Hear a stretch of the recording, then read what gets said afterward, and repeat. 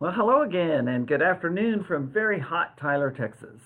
Word is that today and the rest of these next few days, we're going to be hitting 100 degrees officially, which is kind of interesting that here we are in mid August and we actually officially haven't hit 100 degrees yet in Tyler, which is, I think, quite unusual. But any way you slice it, it's hot. It's hot, and it's supposed to be hot. It's East Texas and it's August, so there you go. There you go. I'm glad you're joining in. Hope that you're having a good week. And as we continue on through our study through the book of Acts, we will be in Acts chapter 25 today, leading up to some pretty important stuff that we read in these last few chapters of the book of Acts. In case you're wondering, yes, we're going to continue this study after we finish the book of Acts.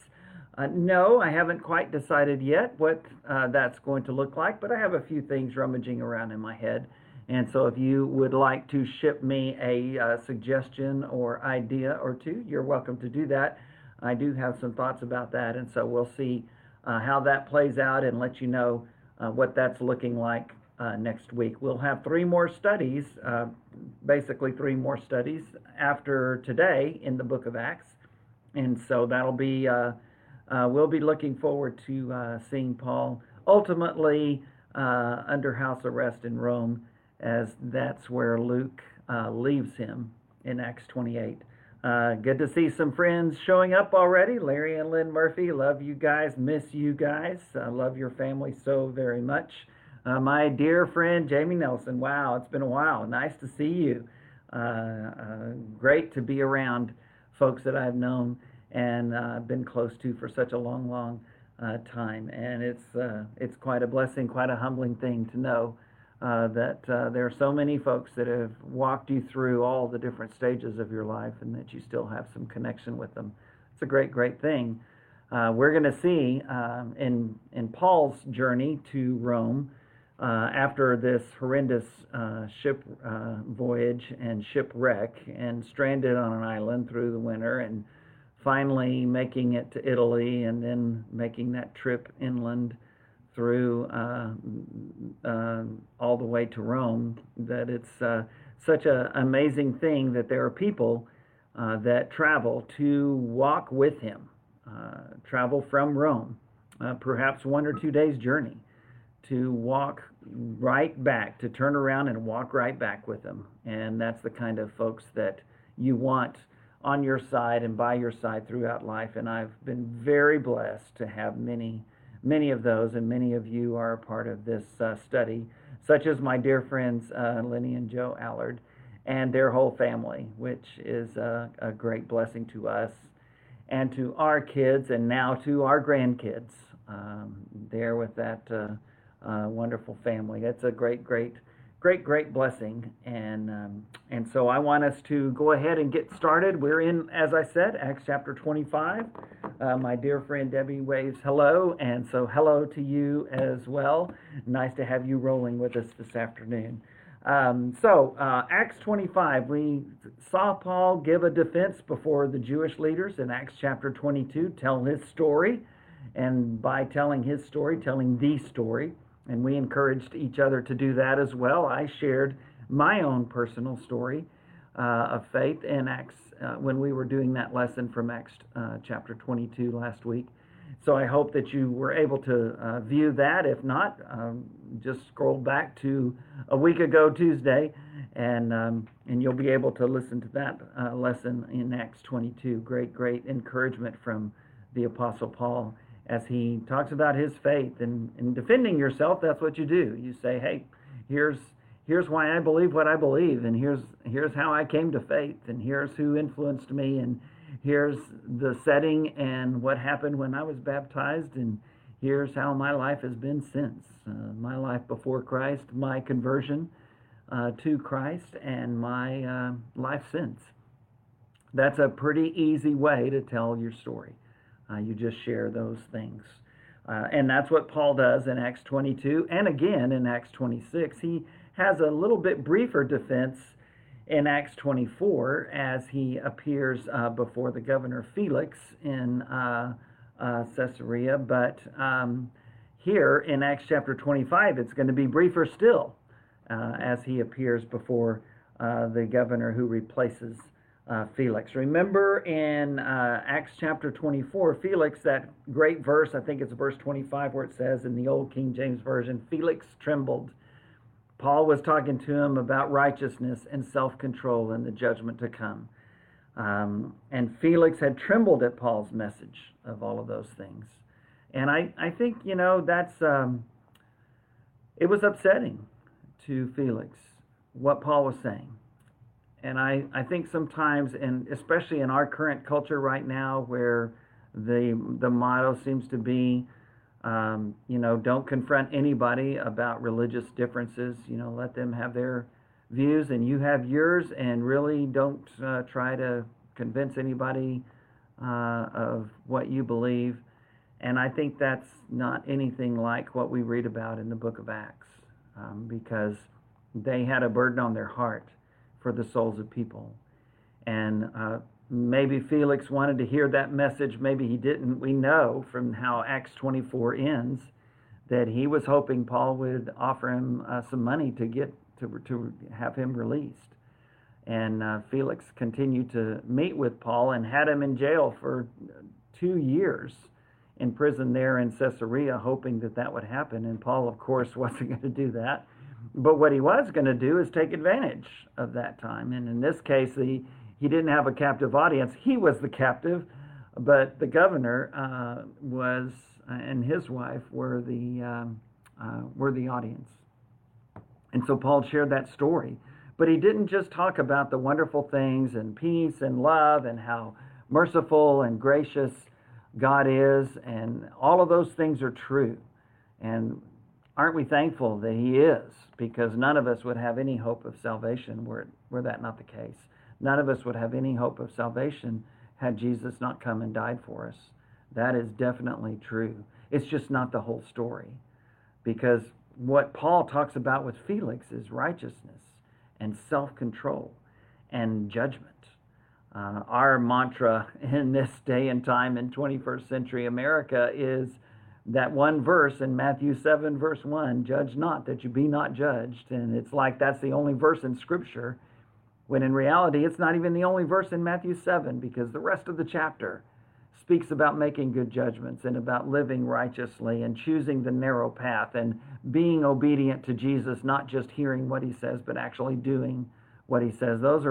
Nobody talks about those verses, but that's the kind of thing that Paul talked about with Felix, the governor in Caesarea in Acts 24, the righteousness that comes only through Jesus Christ, the self-control, that's how we're supposed to live. And that's so far away from where our country is right now. Our country says basically, look, you don't need to have any self-control, just do what you want, just so it doesn't bother anybody else. And granted, it's great to live in a democratic republic where you have, right to seek your own life, liberty, and the pursuit of happiness. We're very thankful that is a part of who we are as a nation. But that's in the Bible, in our relationship with God, it's a different mantra. It's a mantra of self-denial and self-control. Jesus saying, if you want to be my disciple, that's great. But to do that, you're not to set out to try to, seek your own liberty and happiness. What you're saying you're going to do is to follow my will and to do the Father's will, even putting it above your own. And that is the call to self-control and self-denial. And that's the way Paul lived. That's the way faithful people in the Bible lived, Old Testament and New. That's the way Jesus lived, and that's the way we're to live. And that's what Paul told them.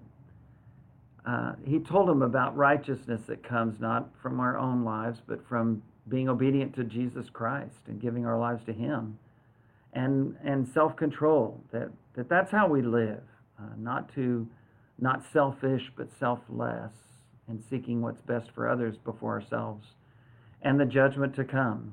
Yeah, there is going to be a judgment, and we can't deny that. and be faithful to Scripture. Jesus himself talks about it on several occasions.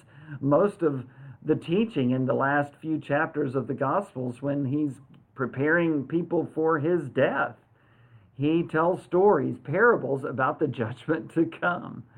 And he calls on us to be watching for that and to live in such a way that the when question that's going to happen doesn't matter.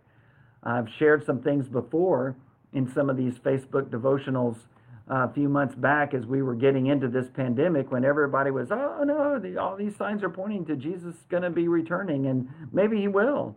Maybe he'll return before I finish this lesson in Acts 25. And I mean, it's a good lesson, but it ain't that good. I would love for him to come before I finish. But it also may be another 2,000 years.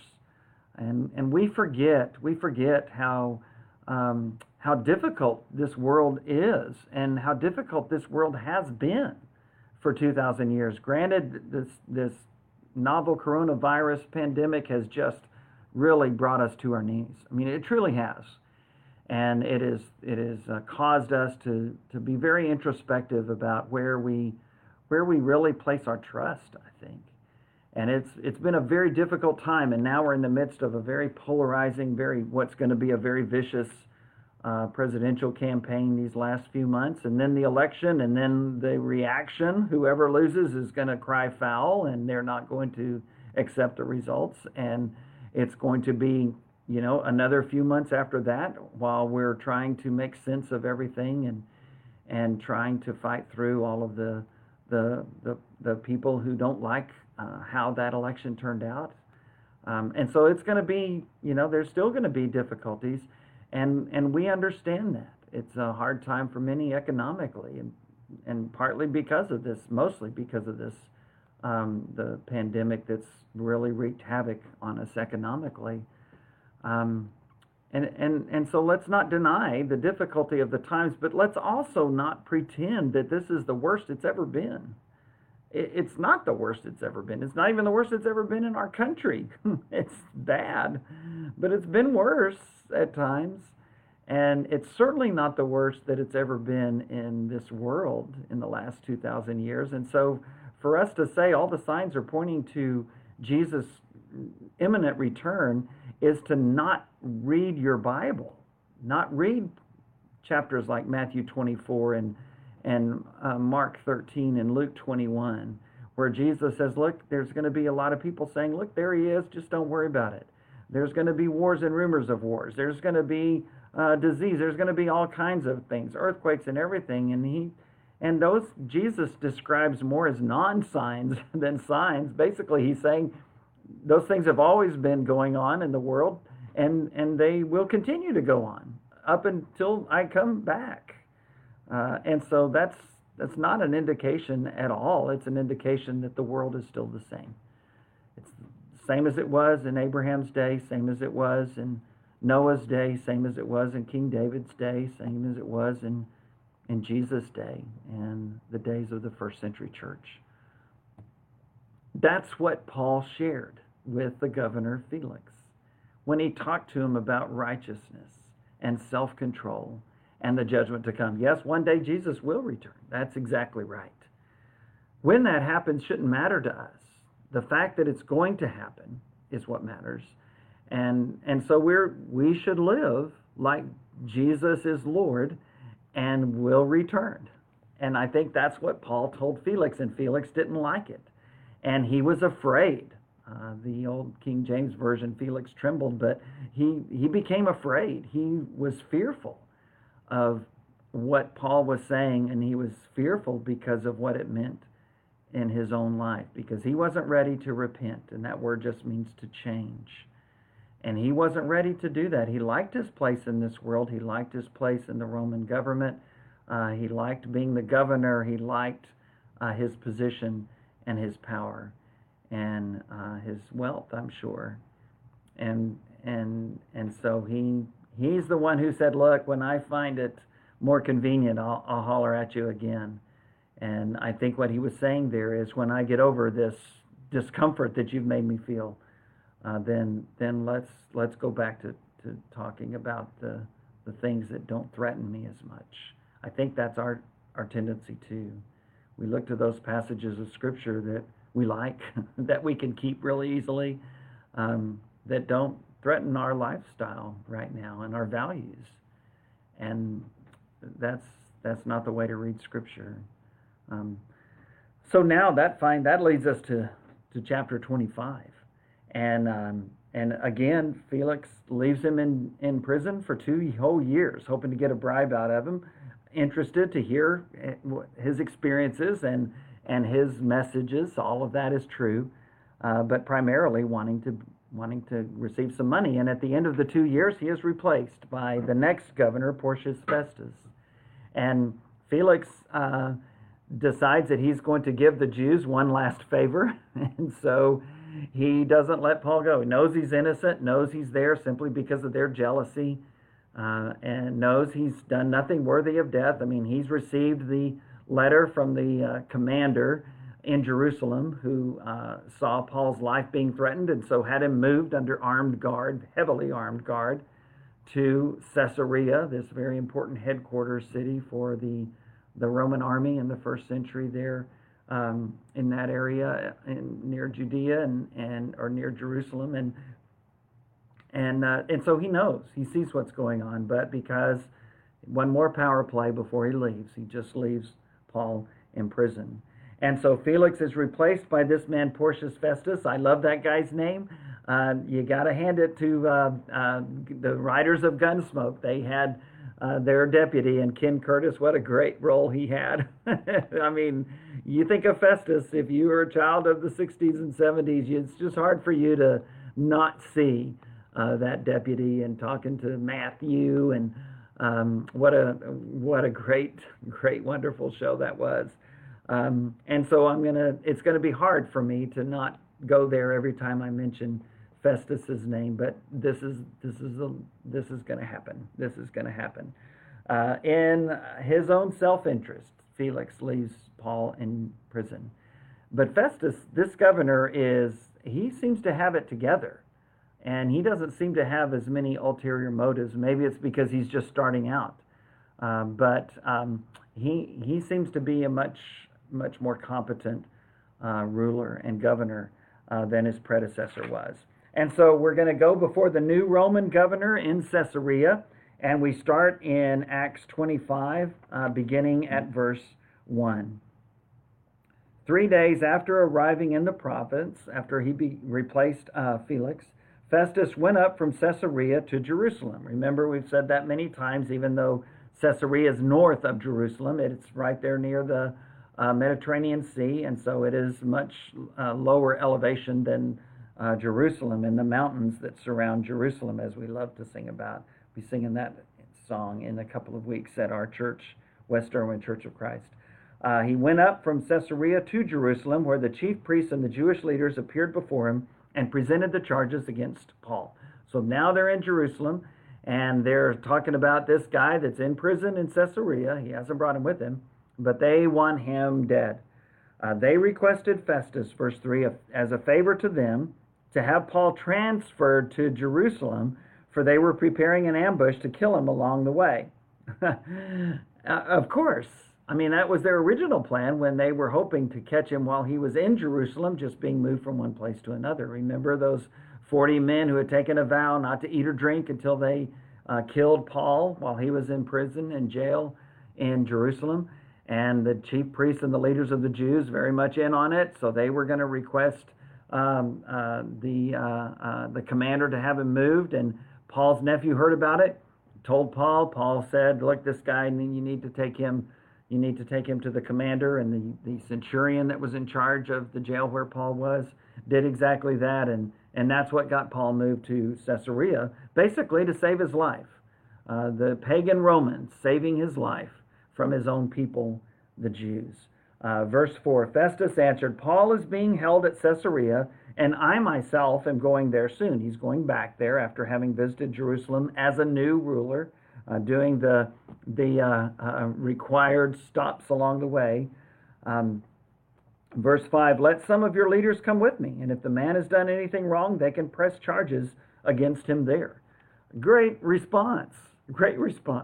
And he's probably already seen the file on Paul. He's probably already seen the letter that Lysias, the Roman commander in Jerusalem, had sent to the governor Felix, talking about why he was sending him there because his life was in danger in Jerusalem. None of that has really changed, even though a couple of years have gone by.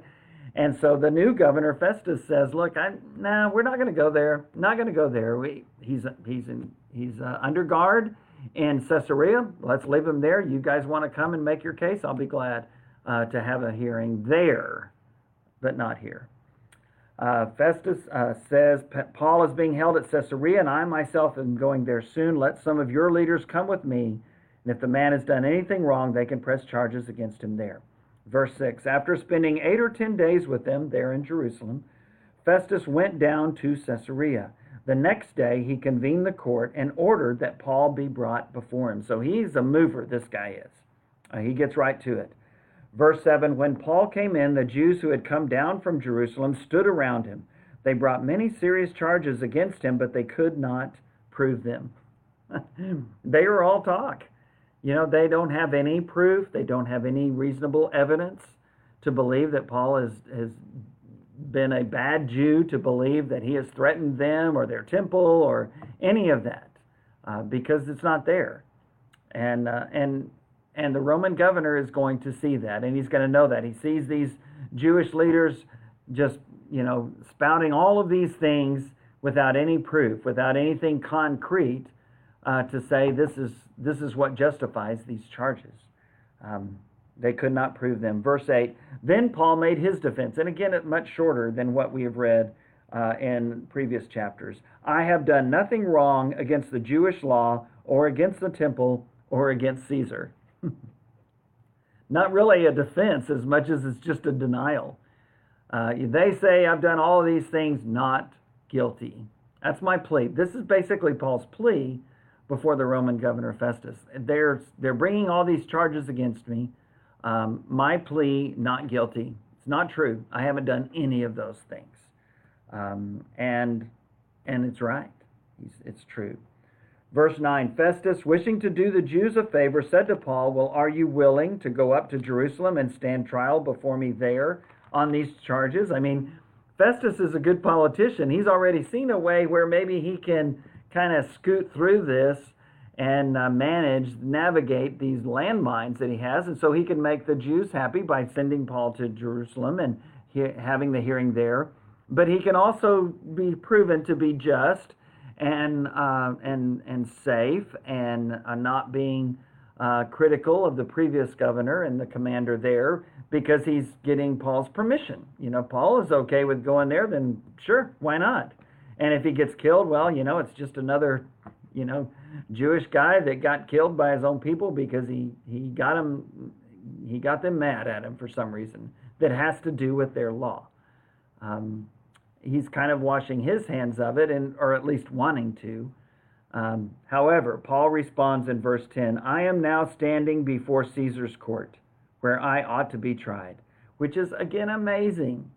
He finds it much more likely that he will receive justice in a Roman pagan court than before his own people, before his own priests, before the Sanhedrin. It's just remarkable. It's so very sad.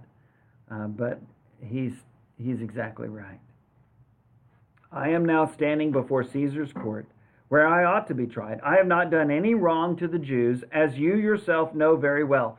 Even though he hasn't been around very long and been aware of all of this because he's the new governor, he's got the file.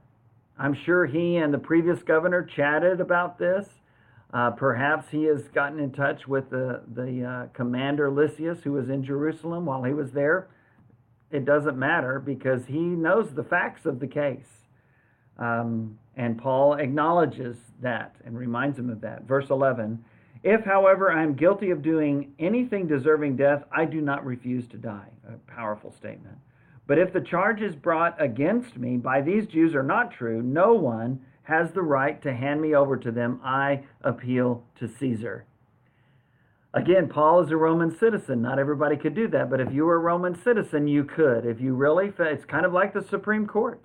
You just keep appealing and appealing and appealing until you get to the Supreme Court, and then they make a decision, and that's the final decision. Well, in the first century Roman world, it was the emperor himself. You could have a hearing before the emperor himself. And Paul says, I'm gonna play that card. I'm gonna play that card because now he might be getting the impression that, well, this Roman governor, I don't know him too well. He's already asked me if I'd be willing to go to Jerusalem. If we do that, it's a death sentence. I'm not going to take the chance. I'm going to play my ace. And that is, let's go to Rome. Let's go to Rome. I find it much easier to think that I will be released because of my innocence as I stand before the Roman emperor himself rather than the Roman governor Festus, and certainly rather than before his own people, the Jewish leaders. You think back on what happened with Jesus. His own people delivered him to the Roman governor, Pilate, in Jerusalem during Passover weekend, and Pilate was too weak to stand for justice and to defend an innocent man and release him. And so he had Jesus crucified. Well, Paul has heard that story. He may very well have been in Jerusalem at that time during that particular Passover, perhaps 5 years younger than Jesus or so. We don't know that for sure. Paul never mentions that he had any interaction with Jesus before the road to Damascus when he came face to face with the resurrected Lord. But he does know the story. And now he has seen how his people have treated him. And he's not going to take that chance. I appeal to Caesar. If I've done something worthy of death, and that's what the emperor decides, so be it. Not afraid to die. In Philippians 1, we're having a study through the book of Philippians that we just started. So if you haven't found that, then it's on my Facebook page. It's on our West Erwin Church of Christ Facebook page. It's also on our website at westerwin.com. And you can click on archives and you'll find those lessons. Just a couple of lessons so far that we've shared, but in Philippians we find some of that same thing where Paul says, look, I'm not afraid to die. As he writes Philippians, one of the prison epistles, along with Colossians and Philemon and Ephesians, as he writes that, he says, look, to me to live is Christ and to die is gain. You know, if I don't make it through this, I'll be okay. I'll be okay. And as best we can tell, he's probably at the jail in Rome, awaiting his appeal before Caesar, his hearing, and so he writes those words and he says, "Look, if I'm found guilty, then so be it. I'm not afraid to die." And that's what he says here. Excuse me. And so Paul responds and he says, "Look, if I'm guilty, so be it. So be it." And probably at the end of Acts 28, ultimately he is released, not condemned, does some more travels, as we have said, does some more preaching and mission work, and ultimately is arrested again. And that time, the next time, under Nero, he is put to death. So he says, "I appeal to Caesar." And then I love Festus's response in verse 12. After Festus had conferred with his council, he declared, "You have appealed to Caesar you will go." And so again, he's a politician. He sees this as an out. And of course, there's a legal thing that he has to follow as well. Paul has the right to do that, and he has taken advantage of it. And so the governor's hands are tied now. He's got to send him on, but it gets him off the hook. And so he says, "Hey, you've appealed to Caesar. You have every right to do that. To Caesar you will go." But there's still some more things that he will be heard. He appeals to Caesar, and he, as a Roman citizen, he has that right. And he realizes that it's going to take that to save his own life from his own people. Well, it's not just the Roman governor that Paul appears before. As we look at Acts 25 and 26, he also appears before King Herod Agrippa II. Who was this guy? Well, Herod Agrippa I was his father, and he's the one, as best we can tell, who put James to death in Acts chapter 12 and had Peter in jail ready to do that as well. And then he was struck dead. He became sick with worms. Even Josephus, the Jewish historian, talks about that in similar fashion, not exactly the same, but in similar fashion to what Luke records in Acts 12. And so now this is his son, Herod Agrippa II, a relatively young man when his father died. Now he has been given jurisdiction over Judea. And so King Herod Agrippa II is going to be brought in because, again, Festus is a new governor, and so you pay your respects to the new guy. And that's why he went to Jerusalem. That's why King Agrippa and his sister Bernice are going to come see him. So we start reading in verse 13 of Acts 25. A few days later, King Agrippa and Bernice arrived at Caesarea to pay their respects to Festus. Since they were spending many days there, Festus discussed Paul's case with the king. And as a Herod, they have, remember the Herod, that family of Herod the Great, who was the first of that bunch and who was the reigning monarch under Roman rule, that was there when Jesus was born and tried to have him put to death. They have a history with the Jewish history in that time between the Testaments. They go back to that Maccabean family that caused that Maccabean revolt that gave the Jews some degree of freedom while the Romans were kind of getting their stuff together. And then ultimately they come in and place Judea under their thumb in a strong way. The Romans do. But the Herods still maintained a sense of power, partly through good judgment, partly through good planned marriages, those kinds of things. And so now Herod Agrippa II is the one in power, and now he's going to hear Paul's story. And again, these are people that are very familiar with the history of the Jews and very familiar with the stories that are circulating now about this sect that Paul has referred to a few times as the Way. These followers of this Nazarene, Jesus, who was convicted and put to death on a cross, that now they claim is alive. Okay, a few days later, verse 13, King Agrippa and Bernice arrived at Caesarea to pay their respects to Festus. Since they were spending many days there, Festus discussed Paul's case with the king. He said, "There is a man here whom Felix left as a prisoner. When I went to Jerusalem, the chief priests and the elders of the Jews brought charges against him and asked that he be condemned." So the governor, Festus, is kind of filling in King Agrippa on what's going on with Paul. Verse 16, "I told them that it is not the Roman custom to hand over anyone before they have faced their accusers and have had an opportunity to defend themselves against the charges." And that's the truth. And I appreciate the Roman governor sharing that with King Agrippa and telling him. But you kind of hear a little bit of self-serving in those words.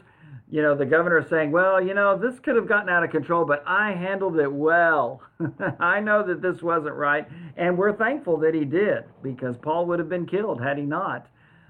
But still, he's kind of singing his own song here a little bit as well. Verse 17, when they came here, the Jewish leaders who were accusing Paul, they came from Jerusalem where he had initially talked to them. Now they were down in Caesarea, and that's where the hearing is going to be and was, and that's where Paul appealed to Caesar. And the governor Festus is filling King Agrippa in on all of this story. Verse 17, when they came here with me, I did not delay the case, but convened the court the next day and ordered the man to be brought in. Again, pretty competent, efficient guy here.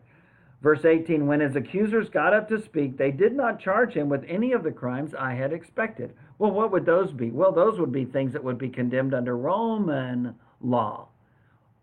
But they don't do that. Verse 19, instead, they had some points of dispute with him about their own religion and about a dead man named Jesus, whom Paul claimed was alive. Isn't it cool how this Roman pagan governor gets it? He realizes that that's what the issue is here. And that's still true today. Christianity stands or falls on the resurrection of Jesus Christ. It stands or falls on whether or not that tomb was empty after that third day. And that's the truth. And there's much credibility to the claim that Jesus was raised from the dead and that the tomb really was empty on that third day. And we've talked about that in this study. And others like Josh McDowell and Sean McDowell and others who write about apologetics, Christian apologetics, and those who work with them. We're hoping to have Kyle Butt with Christian apologetics here. We were hoping for this year, and we had it scheduled, but because of the pandemic, we postponed it a year. But he will come, and it's a very credible thing to believe in the resurrection. Again, Jesus crucified, and then 3 days later, the tomb was found empty, and the word was already out that he was not there. And instead of taking everyone there and showing them, getting permission from the authorities to break the seal of the emperor and roll the stone away and go in and look and see there's the body. Jesus is right there where we left him 3 days ago. They don't do that. Instead, they pay the soldiers off that were guarding the tomb. They blame the disciples, those men who ran with their tails between their legs when Jesus was arrested and crucified. They say they overpowered this extra large Roman guard and stole the body away. And that's why it's not here. And we're all going, right, yeah. It takes a lot more faith to believe that story than it does to believe that maybe Jesus is actually who he said he was. And what he had said was going to happen, and he had said that repeatedly during his ministry, actually did happen. Well, there's, again, and then the church begins less than 2 months later in the same city, the city of Jerusalem, talking about how Jesus has now given this Holy Spirit to us, and he's caused us to preach his message, to believe in him, and to repent of your sins, and to confess that faith, and to be baptized in the name of Jesus Christ for the forgiveness of your sins. Peter says in Acts chapter 2. All of that being done in the same city, all of that being done less than 2 months later. And then the apostles being arrested and charged not to teach anymore in this name. And yet they leave and they go right out and they start teaching more in the name of Christ. And miracles that were done there in Jerusalem. And a lot of things happening for several years until finally Paul, as Saul of Tarsus, has Stephen killed. And then the persecution kicks into high gear and people are scattered. Finally, but not until then. All of this is happening in the same city. All of this is happening where all they have to do is walk across town, go to the tomb, present the body, done. But they never do that. They never do that. This Roman governor, Festus, he gets that. He realizes that that's the key issue here. This man named Jesus, who is a dead man, crucified by the Roman governor Pilate, that Paul claimed was alive. That's it exactly. And that's it exactly. Verse 20. Again, Festus talking to King Agrippa. I was at a loss as to how to investigate such matters, which I don't really understand why that's the case. So I asked if he would be willing to go to Jerusalem and stand trial there on these charges. Remember, that's what the governor asked Paul if he would be willing to do. Satisfy the Jews, kind of gets the monkey off his back. But, verse 21, when Paul made his appeal to be held over for the emperor's decision, I ordered him held until I could send him to Caesar. That's basically what has happened. We've seen in the last 2 or 3 chapters that they charged him. Paul was not guilty. He appealed to the commander to have him sent to somewhere else because they were going to try to kill him. And he was sent to Caesarea, and that's where he's been now for over 2 years. Felix gives way to Festus. Festus is now hearing all of this story, and now King Agrippa and Bernice have come. Festus is filling him in on all of these things, and now here's King Agrippa's response in verse 22. Then Agrippa said to Festus, I would like to hear this man myself. Yeah, I know you would. Festus replied, tomorrow you will hear him. Again, this is the guy that says, okay, we won't wait. We'll just, sure, we can make that happen. I can make that happen. You can hear him tomorrow. And so now we go to Paul before King Agrippa, starting in verse 23 of Acts 25. The next day, Agrippa and Bernice came with great pomp and entered the audience room with the high-ranking military officers and the prominent men of the city. I mean, this is a politician's dream right here. You've got the governor, you've got the king, you've got his sister, you've got all of these officers. This is kind of like a hearing before the House of Representatives, or the State of the Union message, where you've got the president there and others officials there. It's the vice president is there as the president of the Senate. You've got the Speaker of the House of Representatives. You've got all of those representatives and senators there, Supreme Court justices. It's that kind of setting here. With great pomp, King Agrippa and Bernice come into the room, and the high-ranking military officers and other politicians are there. At the command of Festus, Paul was brought in. So they make all of their entry, and then you bring in the defendant. Festus said, verse 24, King Agrippa and all who are present with us, you see this man. The whole Jewish community has petitioned me about him in Jerusalem and here in Caesarea, shouting that he ought not to live any longer. Rid the earth of him, they said. Verse 25, I found he had done nothing deserving of death, but because he made his appeal to the emperor, I decided to send him to Rome. But I have nothing definite to write to his majesty about him. Therefore I have brought him before all of you, and especially before you, King Agrippa. Again, the politicians. That's not an American thing. That's been around since the creation of humanity, probably. So that as a result of this investigation, I may have something to write. For I think it is unreasonable to send a prisoner on to Rome without specifying the charges against him. Yeah, not just unreasonable, but not in your best interest, Governor Festus.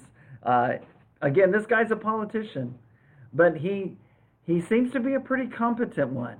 And he gets this hearing done with the Jewish leaders after he takes over for Felix. He has them come back to Caesarea after meeting them in Jerusalem. The next day, they have this hearing with Paul. Paul sees the handwriting on the wall. He sees the days are numbered for his life. And so he appeals to Caesar. And Governor Festus says, you've appealed to Caesar you will go. And then King Agrippa comes, and so Festus tells him the story, and the king says, hey, I'd like to hear this guy myself firsthand. And Governor Festus says, absolutely, no problem, glad to. And then tomorrow you will. And that's where we are right now. And as Festus is explaining, beginning in this august group and gathering, with the king and with him there and with all the officials there. And then Paul is brought in, and Festus says, he's appealed to Caesar, I'm going to send him. But I didn't think it was very wise to send him without a specific list of what these charges are against him. And so I thought, you're here, King Agrippa, I'll just let you weigh in on this as well. And that's why we're here right now. What an incredible scene. The king wants to hear Paul, and Paul is going to have a great opportunity to do just that, to share the message of Christ, to share his story, to share the story of Jesus, to share the story of the gospel with not just the Roman governor, but now King Agrippa as well. And so as we look to chapter 26, what's going to happen right off is King Agrippa is going to say, okay, Paul, you're on. Go. Let's hear what you got to say. And it's going to be this great time where we see Ananias' words fulfilled when Paul was first converted. In Acts chapter 9, he said, look, you're going to stand before kings, and you're going to say this message.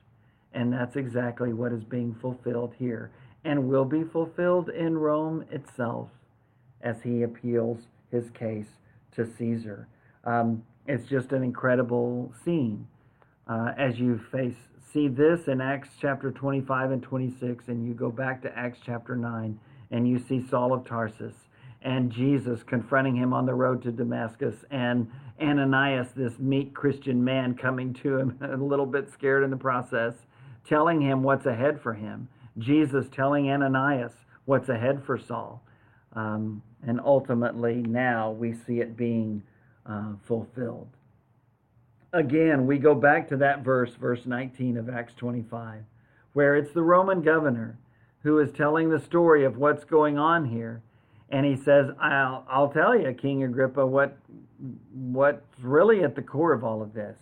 This is about a dead man named Jesus, who Paul claimed was alive. And that is exactly right. That's exactly what Christianity is. We are talking about a man who was crucified as a criminal and was buried. He was dead, but now he's alive.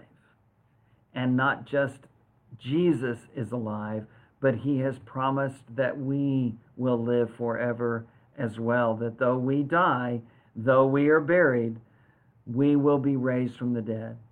And because of the sacrifice and the blood that was shed for us, we have a hope of eternal life and salvation through Jesus Christ.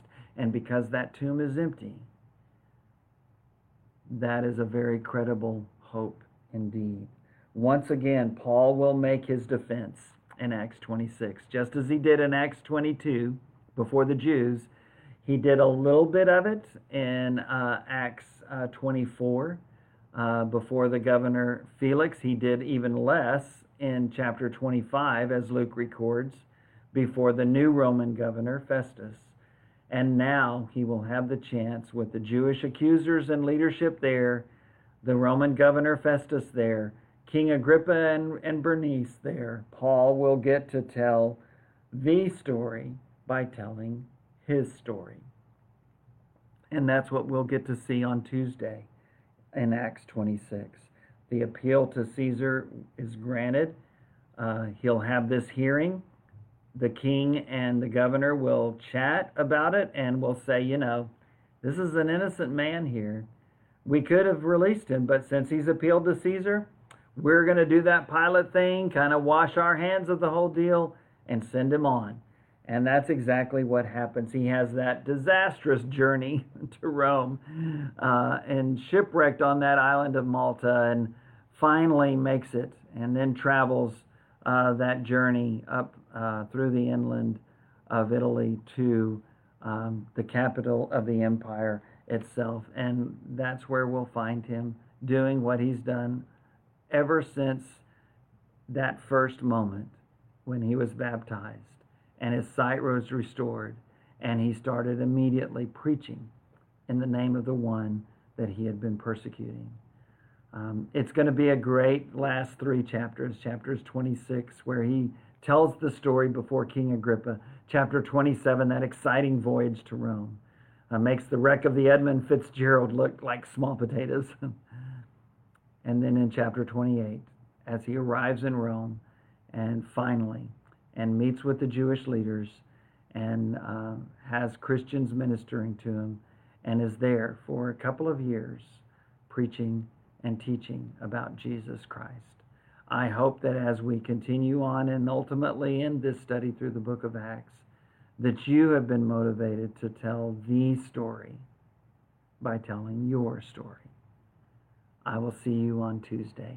And if you can, join us on Sunday afternoon. I'll be doing that lesson from Philippians 1 right here on my Facebook page.